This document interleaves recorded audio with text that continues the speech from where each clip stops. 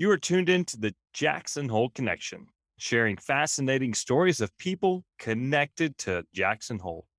I'm very grateful for each of you tuning in today, and support for this podcast comes from Teton County Solid Waste and Recycling, bringing the Jackson Hole community residential and commercial food waste composting options.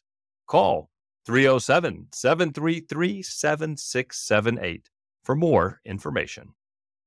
Teton County Solid Waste and Recycling estimates that approximately 3,662 tons of food waste are disposed of in the trash in Teton County every year.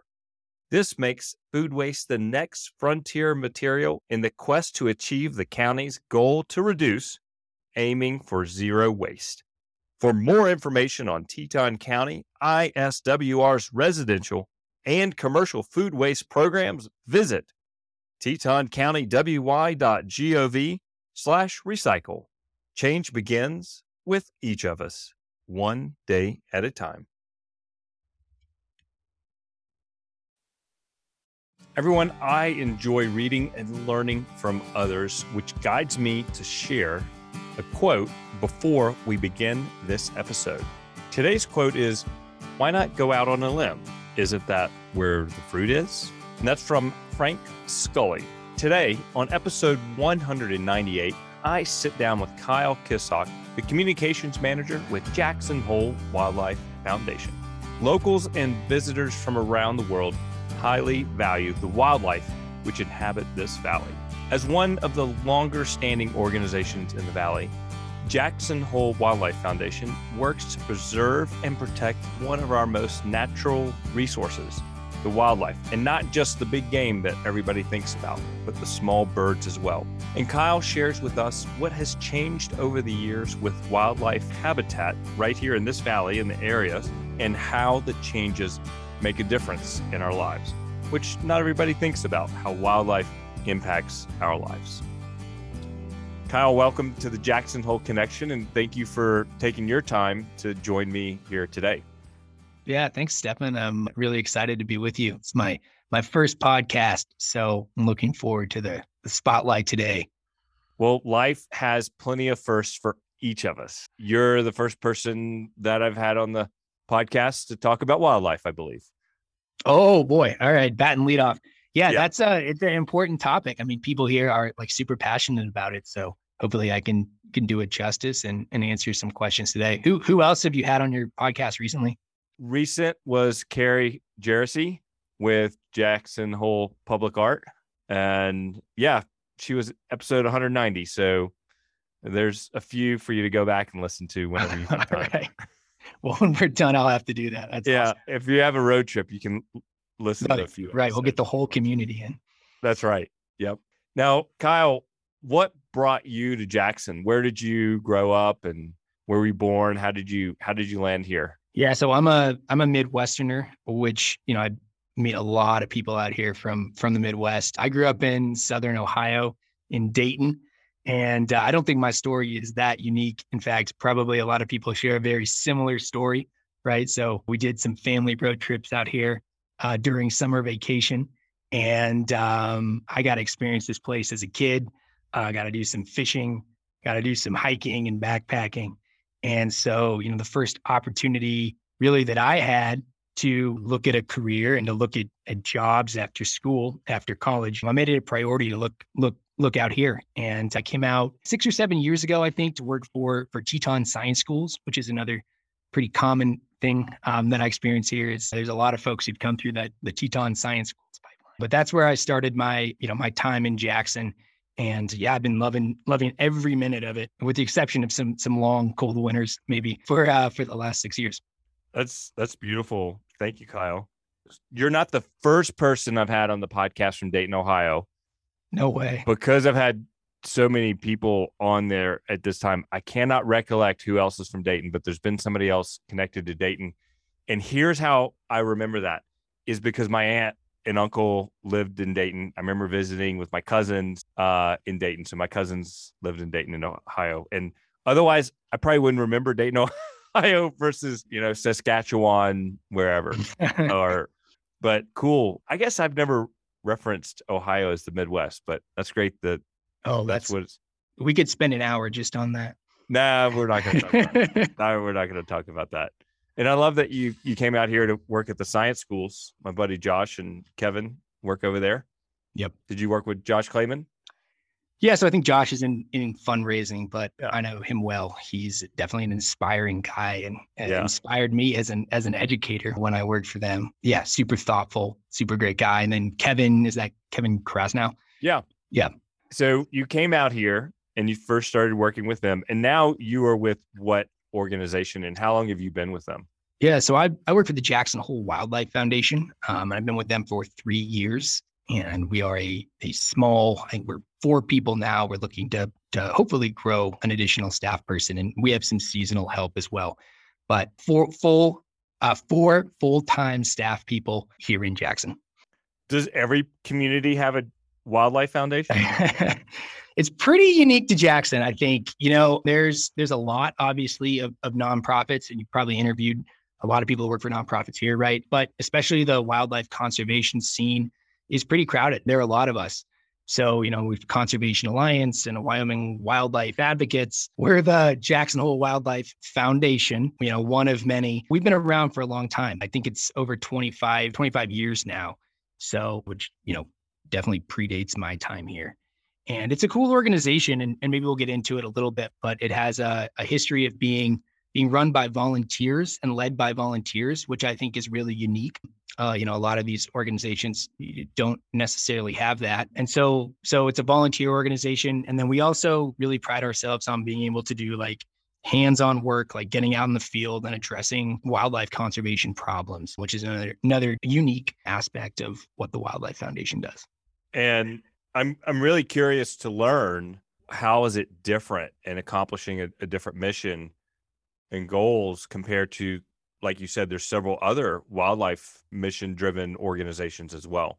Yeah. So it's, in a couple ways. And before I get into that, my feeling is that, like we're talking about, there are a lot of us, and at worst, I think we can duplicate each other's efforts. So it's really important, I think, for us and for all of our other sister organizations to kind of think about what sets us apart and try to amplify each other's efforts.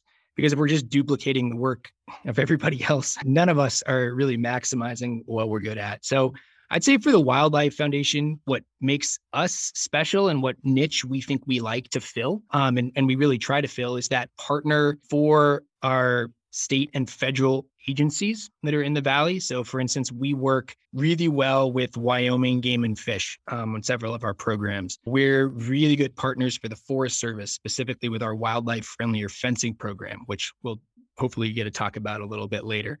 So it's those partnerships with agencies, I think, that set us apart. And then the other thing I think that sets us apart is the connection to volunteers, whether it's our citizen science program or wildlife friendly fence. We really draw on the local community, and people have been, volunteering with this organization for 10, 15 years, and they just love to get out in the field with us. And we give people that opportunity to get involved, because I think wildlife conservation it's kind of this like nebulous term, and it means different things to different people. But the bottom line is people want to help, and they want to find a way to get back, because most people care about wildlife and love wildlife. And our organization, we pride ourselves in giving people that opportunity.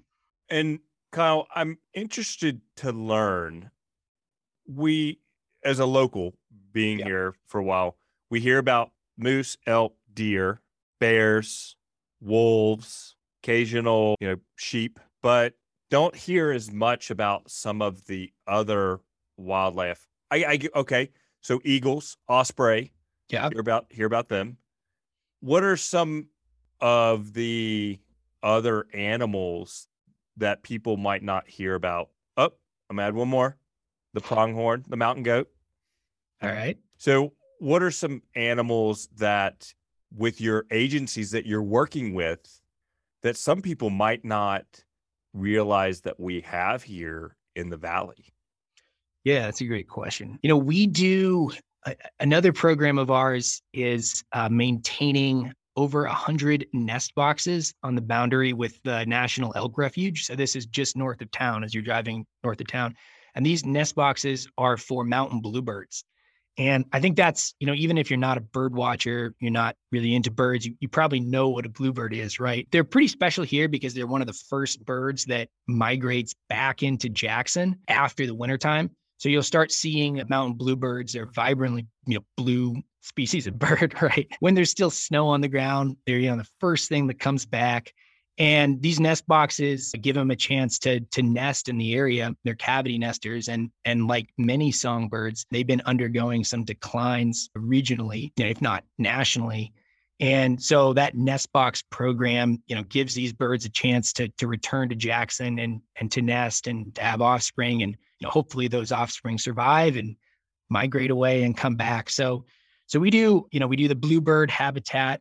And then just thinking of some other species. Yeah, you mentioned pronghorn. That's a good one. And, if you're not from Jackson, if you're from a different town in Wyoming, you're probably much more familiar with pronghorn. I think of them as like a sagebrush species. But pronghorn have this really neat migration that they do from, let's just say, down around Pinedale, Cora area.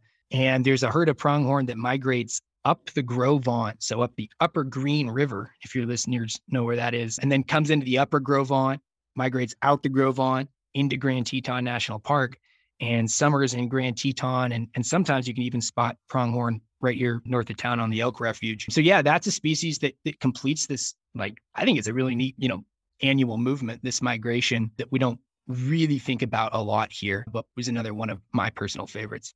Yeah, the mountain goat. We do like seeing them. Oh, the mountain goat. So mountain goat. Well, I'm sorry. What's the nickname for the pronghorn? The speed goat. Speed goat. Thank you. Speed goat. Yeah. Yes.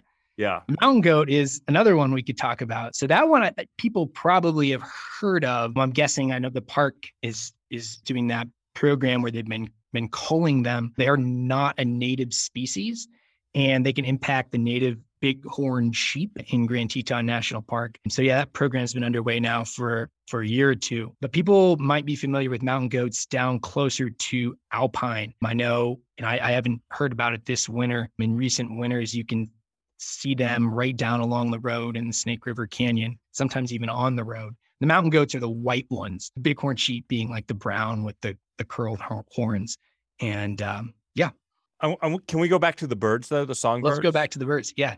Okay, because living in East Jackson in the spring, it is such a uplifting part of spring when you start not just seeing the birds in your backyard, but you start hearing them.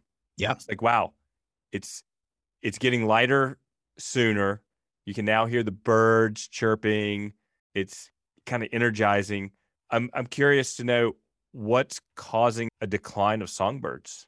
Yeah, I mean, I think broadly speaking, you're right, as that we are seeing decline in songbirds, and we're seeing that really not just here, but in a lot of places. And there's a lot of reasons for it that aren't local and are national, right? And even global. So one big one is just habitat loss, right? A lot of these birds that migrate back to Jackson in the spring and summer, they spend the winter in, let's just say, Central and South America. Maybe there's deforestation going on in the place where they spend the winter. That's going to affect their populations. We're also seeing things like increased wildfires in the West. I think we're all very familiar with that here in Jackson. And there's some thought that is affecting the birds as well. The smoke from that, things like drought, less water, right? All of these things kind of have small effects, and over time can really compound. I will say that I do think we're lucky here. I mean, we have so much protected habitat in this area with the national parks and the national forests that I think once the birds get here, they do pretty well. Mm-hmm. But yeah, definitely, songbird decline. It's kind of the proverbial canary in the coal mine, right? Once you see the birds start to decline, it probably doesn't bode well for the broader ecosystem. So it's definitely something we're, trying to keep an eye on. Thank you for sharing. Yep. And Kyle, how important is wildlife to our community, our area? I get the sense it's pretty important. I alluded to this earlier, but when we talk about wildlife conservation, one thing that I have come to realize in my time working here is that phrase means different things to different people. Mhm. Wildlife conservation might mean one thing to the Sierra Club. It might mean a completely different thing to an organization like, say, the Rocky Mountain Elk Foundation, right? But we're all kind of, bound by this love of wildlife, regardless of the field that we're in, whether we're hunting, whether we're bird watching. So I do think it's this I should say the love or respect, interest in wildlife is one of these unifying things, especially at a time when we're so divided by politics and by identity. Like nobody gets upset about seeing a moose, right? It's just like a cool thing. And so I think definitely for this community, it's a huge part of why everybody lives here. And it's certainly a huge part of why people come here from all over the world is they want to experience, our nature and our wildlife and our open spaces. Yeah, it's pretty impressive to see some of these animals being active in their natural habitat. It's pretty neat. I mean, like you asked about like where I'm from in Dayton, Ohio. And I think back to Dayton, and Dayton's a great place to grow up. But maybe we get a white-tailed deer Hmm. wandering through our neighborhood, but it's nothing like out here where you have free-ranging, migrating herds of pronghorn and bison and grizzlies. It's just completely different. And I get that it's not for everybody, but for a certain type of person who's drawn to the outdoors and to more rural community. I mean, I think Jackson is just, I don't know that it gets better than being in this area and in this ecosystem. So that's for sure. Two animals that I'm very intrigued by, Yeah. which are in our ecosystem, but you might not see as much, or most likely not see ever or at all. One would be, and correct me if I'm wrong, but one's the mountain lion, Yeah. and then two's the wolverine. Yeah. And I'm curious to know, do you all have any involvement about their habitat, their tracking, what their overall population is like? Well, Wolverine, that's like Bigfoot, man. Everyone has like that Wolverine story. Oh, I think I saw a Wolverine. Or I think I saw a Wolverine track. No, I love it. And we have, I don't even know if it's live on our webpage anymore, but we used to have a Wolverine sighting report where people could report Wolverine sightings or Wolverine tracks. And then we would kind of vet them. And then if we thought it was legit, we would pass it along to the biologist for the Forest Service who could confirm that, because the Forest Service is interested and Wyoming Game and Fish is interested in tracking Wolverines. I mean, there's just not that many of them. They really are probably the most rare mammal in this ecosystem, with the possible exception of like a lynx or like a fisher, which is another large member of the weasel family. But quite frankly, I'm not even sure if we have lynx or fisher here. But Wolverines certainly we do have in the ecosystem. They're just really rare. But Stefan, what I was going to say is it's kind of fun. We would get a ton of emails of people reporting Wolverine sightings, and maybe like 1 in every 20 was actually a Wolverine or was something that might be Wolverine tracks. People would submit. Marmots is the big one. People hiking in Grand Teton have a marmot, and they tell me they see a Wolverine, and you got a great look at him, and it was 5 feet away, and then I asked for a picture, and it's a picture of a marmot. But every now and then we would get one that's a Wolverine. I mean, I remember there was a couple backpackers in the northern part of the Wind River Range 2 years ago, sent a sighting and sent an iPhone picture. And the animal is pretty far away. It's like across this high alpine lake on this talus field, but you can tell it's a Wolverine. It's like that. They were able to capture that with an iPhone? I think it's super small in the photo, but you can see exactly what it is. And then their description is just like classic Wolverine description. So it does happen, and they are here. They're just super, super rare. Mm-hmm. And then what about the mountain lion?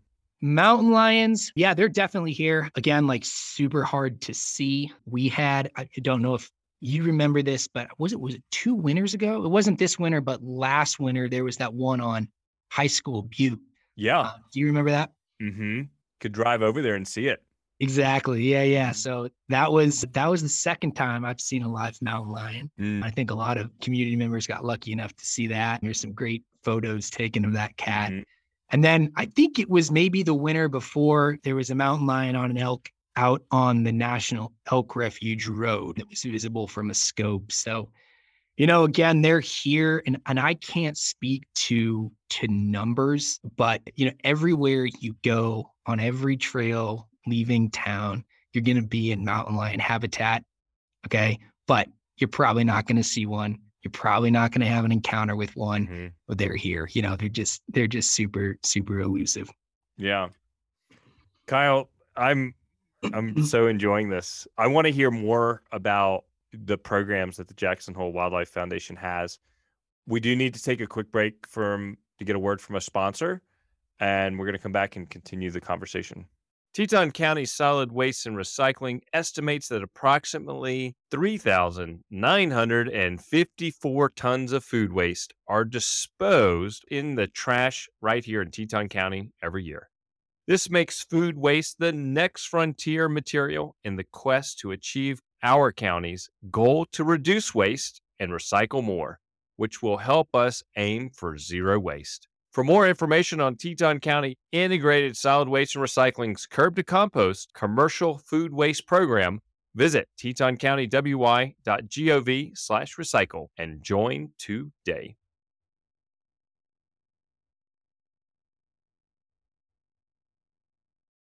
Kyle, welcome back. We just finished talking about the elusive mountain lion and wolverine. So if anybody out here that's listening has a picture of a wolverine, just post it to the Jackson Hole Connection Facebook page or Instagram page. I'd love to see it. Be awesome. I would so love to see a wolverine. I do have one experience. I didn't see the wolverine, but I smelled it. And it was one winter, and some people were studying the wolverine, and they had trapped one in Grand Teton National Park. And we were skinning up to ski 25 short. And they said, you're going to pass a wolverine trap. It's in there. Stay away from it. And you'll smell it because of what they use to bait it, but it also just stinks. And I was terrified to get close to that thing. I wasn't going to provoke it at all. But that's as close as I've ever been around a wolverine, at least knowing I was.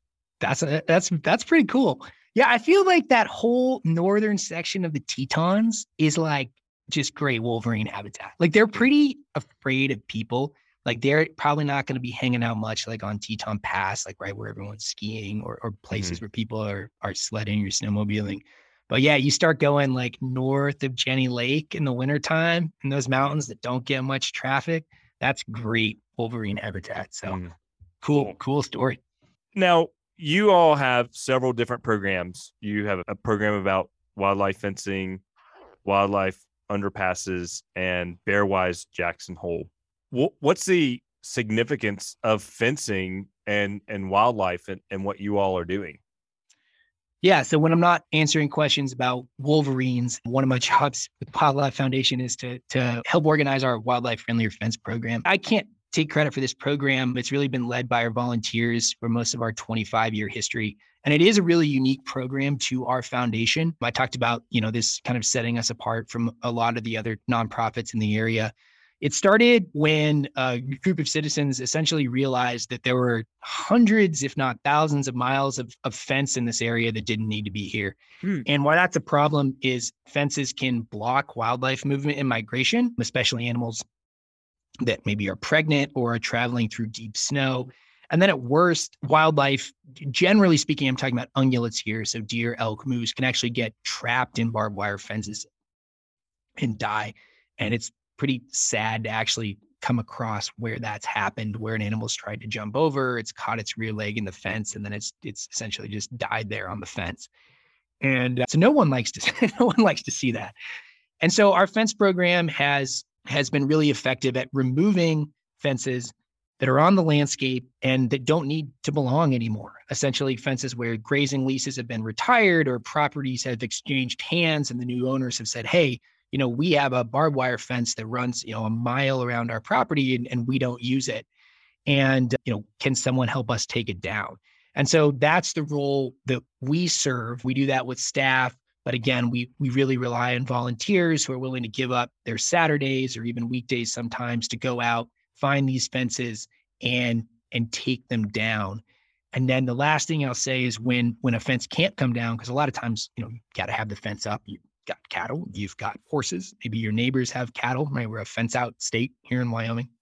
So what we can do is we can provide funds and labor to make what's called a wildlife friendly, in quotes, conversion to that fence. So build that fence or add a feature to that fence in a way that an animal can move across it easier. It has less likely of a chance of getting tangled or caught up in the fence. You had mentioned barbed wire. Yep. Is that as prolific and popular to use as it was when it started coming out? Yeah, barbed wire has a super interesting history in the West, and I'm not going to get into that too much, but barbed wire, in my opinion, and from what I've seen, is really popular if you're trying to contain stock. So you could probably have somebody on this show who's from a ranching family who can talk about it much better than I can. But yeah, we see barbed wire where we're containing livestock.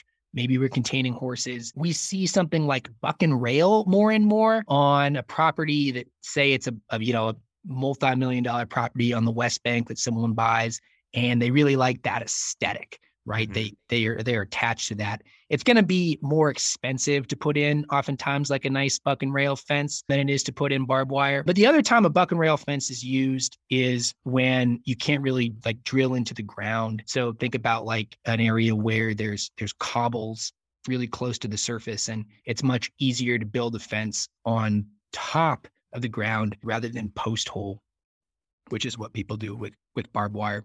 Now, is that buck and rail fence, does that cause problems with the wildlife as well? Yeah, so buck and rail fence is less likely, obviously, like to entangle an animal, although we have gotten reports of where animals have tried to jump over a buck and rail fence and then like broken their legs, which isn't good either. But buck rail can really be an impermeable barrier. So if you envision like an elk herd moving through the Snake River corridor, let's say behind the airport, and they run into a mile of buck and rail fence that they just can't jump, I mean, that might have more impact on that elk herd's movement than, say, a barbed wire fence where they can clear it. But the good thing is, and you do see this with like a lot of barbed wire fences in the area, that those can be built to specific heights. So I'm talking now about like the top wire on a barbed wire fence that we consider wildlife friendly. So as long as that top wire is we say 42 inches maximum, 40 inches high preferred, an animal should be able to get over that. And so that's one thing that we, like a wild animal. So that's one thing that, when we're working with landowners or ranchers, it's like one thing we'll suggest. And clearly we're not going to tell people what to do. It's their land, but there are specifications that are better for wild animals. Awesome. And how many miles did you say that fencing you guys have removed where it was not needed? So I think we're up to like 230 something, and I'd have to check on that exact number, but it maybe doesn't sound like a lot, or maybe it does. I don't know. But it's a lot of material. It's a lot of wire. Removing even, let's just say, a mile of barbed wire, usually that'll take us a full day and 20 volunteers. But the good news is that we've, in our 25, 26-year history, we removed a lot of the fences that can come out. So if you drive around the Jackson Hole Valley today, even into Grand Teton National Park, you're going to see far less fences than you would have 20 years ago. And a lot of that is the work of volunteers with the Wildlife Foundation. So we've definitely made an impact. And I think we're moving more towards a point where we're working on those wildlife friendly modifications I had talked about. Okay. Should we talk about the underpasses? Those are pretty cool. Oh, yeah. Yeah, so we chatted about that during the break, and I think that's, it's easy to get discouraged when you're talking about wildlife conservation, because it's like, man, another animal hit by a car, or like, oh, like more habitat loss, right? Drought and fire. But there are a lot of cool things happening in the wildlife conservation world. And one of those is wildlife crossings. So overpasses and underpasses on roadways that let animals get across a busy roadway instead of getting hit by a car or having to turn around. And we actually have a couple great examples right here in Jackson. So on South Highway 89, as part of the whole construction that's being done south of town, there's a series of wildlife underpasses that have been built in association with that construction, and then associated what we call funnel fencing. which is fencing that's too high for animals to get over, but essentially funnels them to the underpasses so they can safely get under the road. So that's been really neat to see that that's going in with the construction south of town, because I mean, you may know this, but like, 4 or 5 years ago, you're driving south of town at night in the winter. It just seemed like every night you're passing a dead mule deer that someone's hit. They just hang out right there on the road. It's really dangerous for them and obviously really dangerous for drivers. Do you think there will ever be anything along Broadway? Broadway is super tough. So I would doubt it, just because you really need fencing in addition to the underpasses to get the animals to cross at a certain place. And with a place like Broadway, it's just really hard to fence that, right? There are, businesses there, ways. And so on Broadway, that is an area where especially mule deer get hit a bunch. In fact, coming into work, I saw one on the side of the road across from the Shell gas station this morning. But yeah, I think the best thing we can do there is just try to follow that 30-mile-an-hour speed zone, especially at night when it's harder to see the animals. Yeah, I can personally say that, gosh, I wish the speed limit there wasn't 30 miles an hour. But but I tell you what, it makes a difference at night to follow that 30, because you think you're in the clear and then all of a sudden a deer jumps out at you, and it's not just the concern of hitting the deer, which I think some people have that perspective of, so a deer or an elk or whatever dies. People get injured majorly in car accidents when they hit a large animal like that. Yeah, it's absolutely dangerous for drivers. It can be costly, even if you come away unscathed, and definitely when you start going up. Yeah, deer is one thing, but then you hit an elk. You really don't want to hit a moose. So yeah, these wildlife collisions obviously aren't great. I do like to point out that like the stats show that the vast majority happen at night.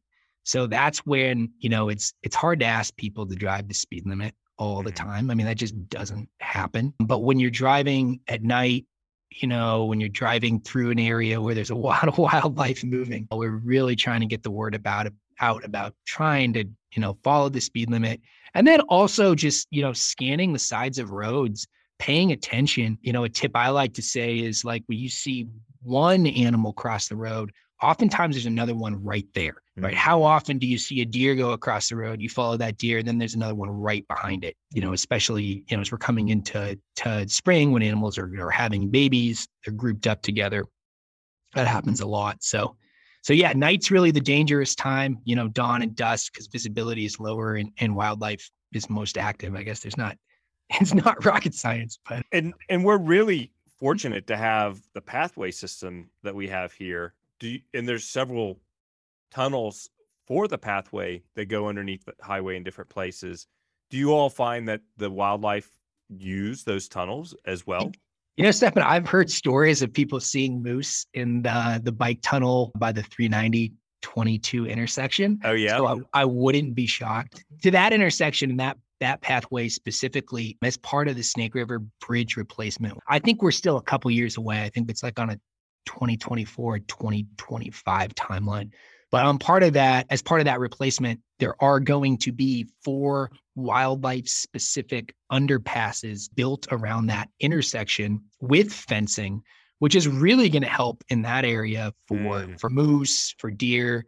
And then, that Snake River corridor is also seeing a lot of elk use, especially in recent years. So there's herds of elk that hang out kind of right there by Emily Stevens and then across the bridge. And so all that wildlife is going to be able to utilize the underpasses that are built as the bridge is renovated, which is really neat. That's awesome. Yeah.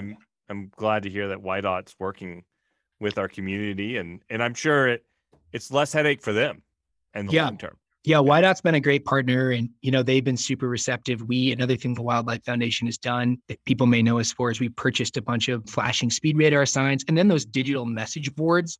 And WYDOT helps us move those and change messages and put those digital message boards by the sides of the roads in areas that are experiencing high rates of wildlife vehicle collisions at certain times of year. So yeah, they work really well with us, and yeah, we love working with them. Nice.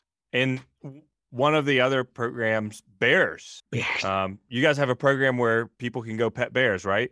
Exactly. Yes. No, bears have been obviously in the news a lot lately. I think you've probably seen that 399's offspring are no longer with her. Mm-hmm. That's been the big thing. They are on their own. But yeah, we're members of a partnership. It's called Bearwise Jackson Hole. It's the Wildlife Foundation, the Forest Service, the Park Service, and Grand Teton National Park. And that program just provides education, outreach. We're trying to bring on a new staff person who's going to be able to assist with education, outreach, even funding for people who are looking to purchase bear-resistant containers. But yeah, being Bearwise is again, I don't want to but lecture people here, because I think most people in Jackson understand, like, this is bear country. Really, all of Teton County is bear country. But we are trying to get the word out, especially to new residents, about the need to, for instance, you live in the Snake River corridor, you live, let's just say, like on Cache Drive or by the base of Snow King, right? Especially these places all see a lot of bears, bears. So making sure you have that infrastructure, that bear-proof container for your trash, making sure you're not, leaving, bird feeders just overflowing with seed, right? Where bears can get in and get in trouble. Because what happens is that when bears do find food, they get in trouble, they become habituated and unafraid of people. And oftentimes they end up having to be euthanized. So it's something that nobody really likes to see. And our Bearwise program is designed to try to mitigate that as best we can. We don't need to raise more Yogi Bears and Boo Boo. No, let's let that be a thing of the past. Yeah, there's some pretty crazy pictures that we have of like Yellowstone back in the day where, that was the whole attraction. Like you said, literally it was like petting bears or feeding them right out of your hand. And that has completely changed. Like, it just a 180-degree flip where that was the draw then. And now it's like, no, don't get close to the bear. Let it be a wild bear, right? We don't want it to become habituated. We don't want it to have to be euthanized. And I think that people get that. And again, I think, just talking about like the wildness of this place and all the different, species you can see here, we want our bears to stay wild. We don't want them habituated, because we end up losing them, and no one likes that. You know that I was joking, but I think it's important for me to say, people, do not pet the bears. Do not feed the bears. Treat the bear is a wild animal. Stay away from it. Protect your food. Be smart. Carry bear spray when you go hiking. Don't create any reason for the bear to be attracted to you or your environment in this area or any other area where it's a bear habitat. Well, the other thing, Stefan, too, is like what I think about is I don't want other people feeding a bear and habituating it when I'm out fishing or I'm out skiing or hiking. Like, I don't want a bear that's fearless of people. Yeah. And so it's just like kind of a courtesy to others as well, is the wilder we can keep these animals is really, that's the goal, right? We want them to be afraid of us. We want them to turn around and run the other way if we encounter a grizzly when we're out on a hike. We don't want them to think that we're their friends. Right. So I think we can all do our part. And I love what you said about carrying bear spray. And admittedly, sometimes I forget to do that, but it only takes one bad encounter. And I think that's just a really simple thing that people can do, especially when you're in the back country, because there's grizzlies everywhere now. And there didn't used to be 20, 25 years ago. And that's one thing where I add that I found that people who have been here for a long time, some people pick up and realize that, but others are a little bit slow because there just didn't used to be. There didn't used to be grizzlies everywhere, and there are now. Their population is doing really well in this ecosystem, and so it's kind of on us to realize that, and then take what I think are the logical next steps. I haven't seen many bears in my hikes, but last summer I was on a hike, and I kid you not, within footprint distance, first I saw a grizzly. And then right after that was a black bear footprint on the trail. Oh, cool. And I tell you, I made sure my bear spray was right in the spot where I knew it was and convenient. And I love, like stumbling across a bear track on a hike is just a really wild thing. They're just so different than like a deer track or something. To see a bear track, just like, whoa. It brings you to reality that there's something big out there. Yeah, you're not at a zoo, right? There's not like a glass thing protecting you from that bear. You're with them in the That's forest right. on the trail. It's a whole different feeling. Kyle, talking to you has been so educational and informative. I appreciate you taking the time to share what the Jackson Hole Wildlife Foundation does and what you do, and for our community, but also for the wildlife out here and how important they are. And we as people, we have a responsibility to help the animals still be animals, to still be wild. What's the website for the Jackson Hole Wildlife Foundation? Well, yeah, we're at jhwildlife.org, or you could just Google Jackson Hole Wildlife Foundation and we'll pop up if I've done my job. But yeah, I think thanks for that plug, Stefan. We are definitely always recruiting volunteers. If you want to get out and help on a fence project, we're trying to do 8 separate projects this summer. And it's kind of a fun way to meet new people and just get outside and feel like you're doing something good for the environment and good for wildlife. So yeah, we always accept volunteers, and you can find my contact on the website as well. And don't hesitate to get in touch. Okay. Thank you, Kyle. Appreciate you being here today. All right. Thanks, Stephen. All right. Take care. To learn more about Kyle Kissock and Jackson Hole Wildlife Foundation, visit thejacksonholeconnection.com, episode number 198. Thank you, everybody who helps keep this podcast on the air. My wife, Lauren, my boys, Lewis and William, my editor and my marketing director, Michael Morey. I sure appreciate you all sharing your time with me today. Cheers till next week when I see you right back here for another episode of the Jackson Hole Connection.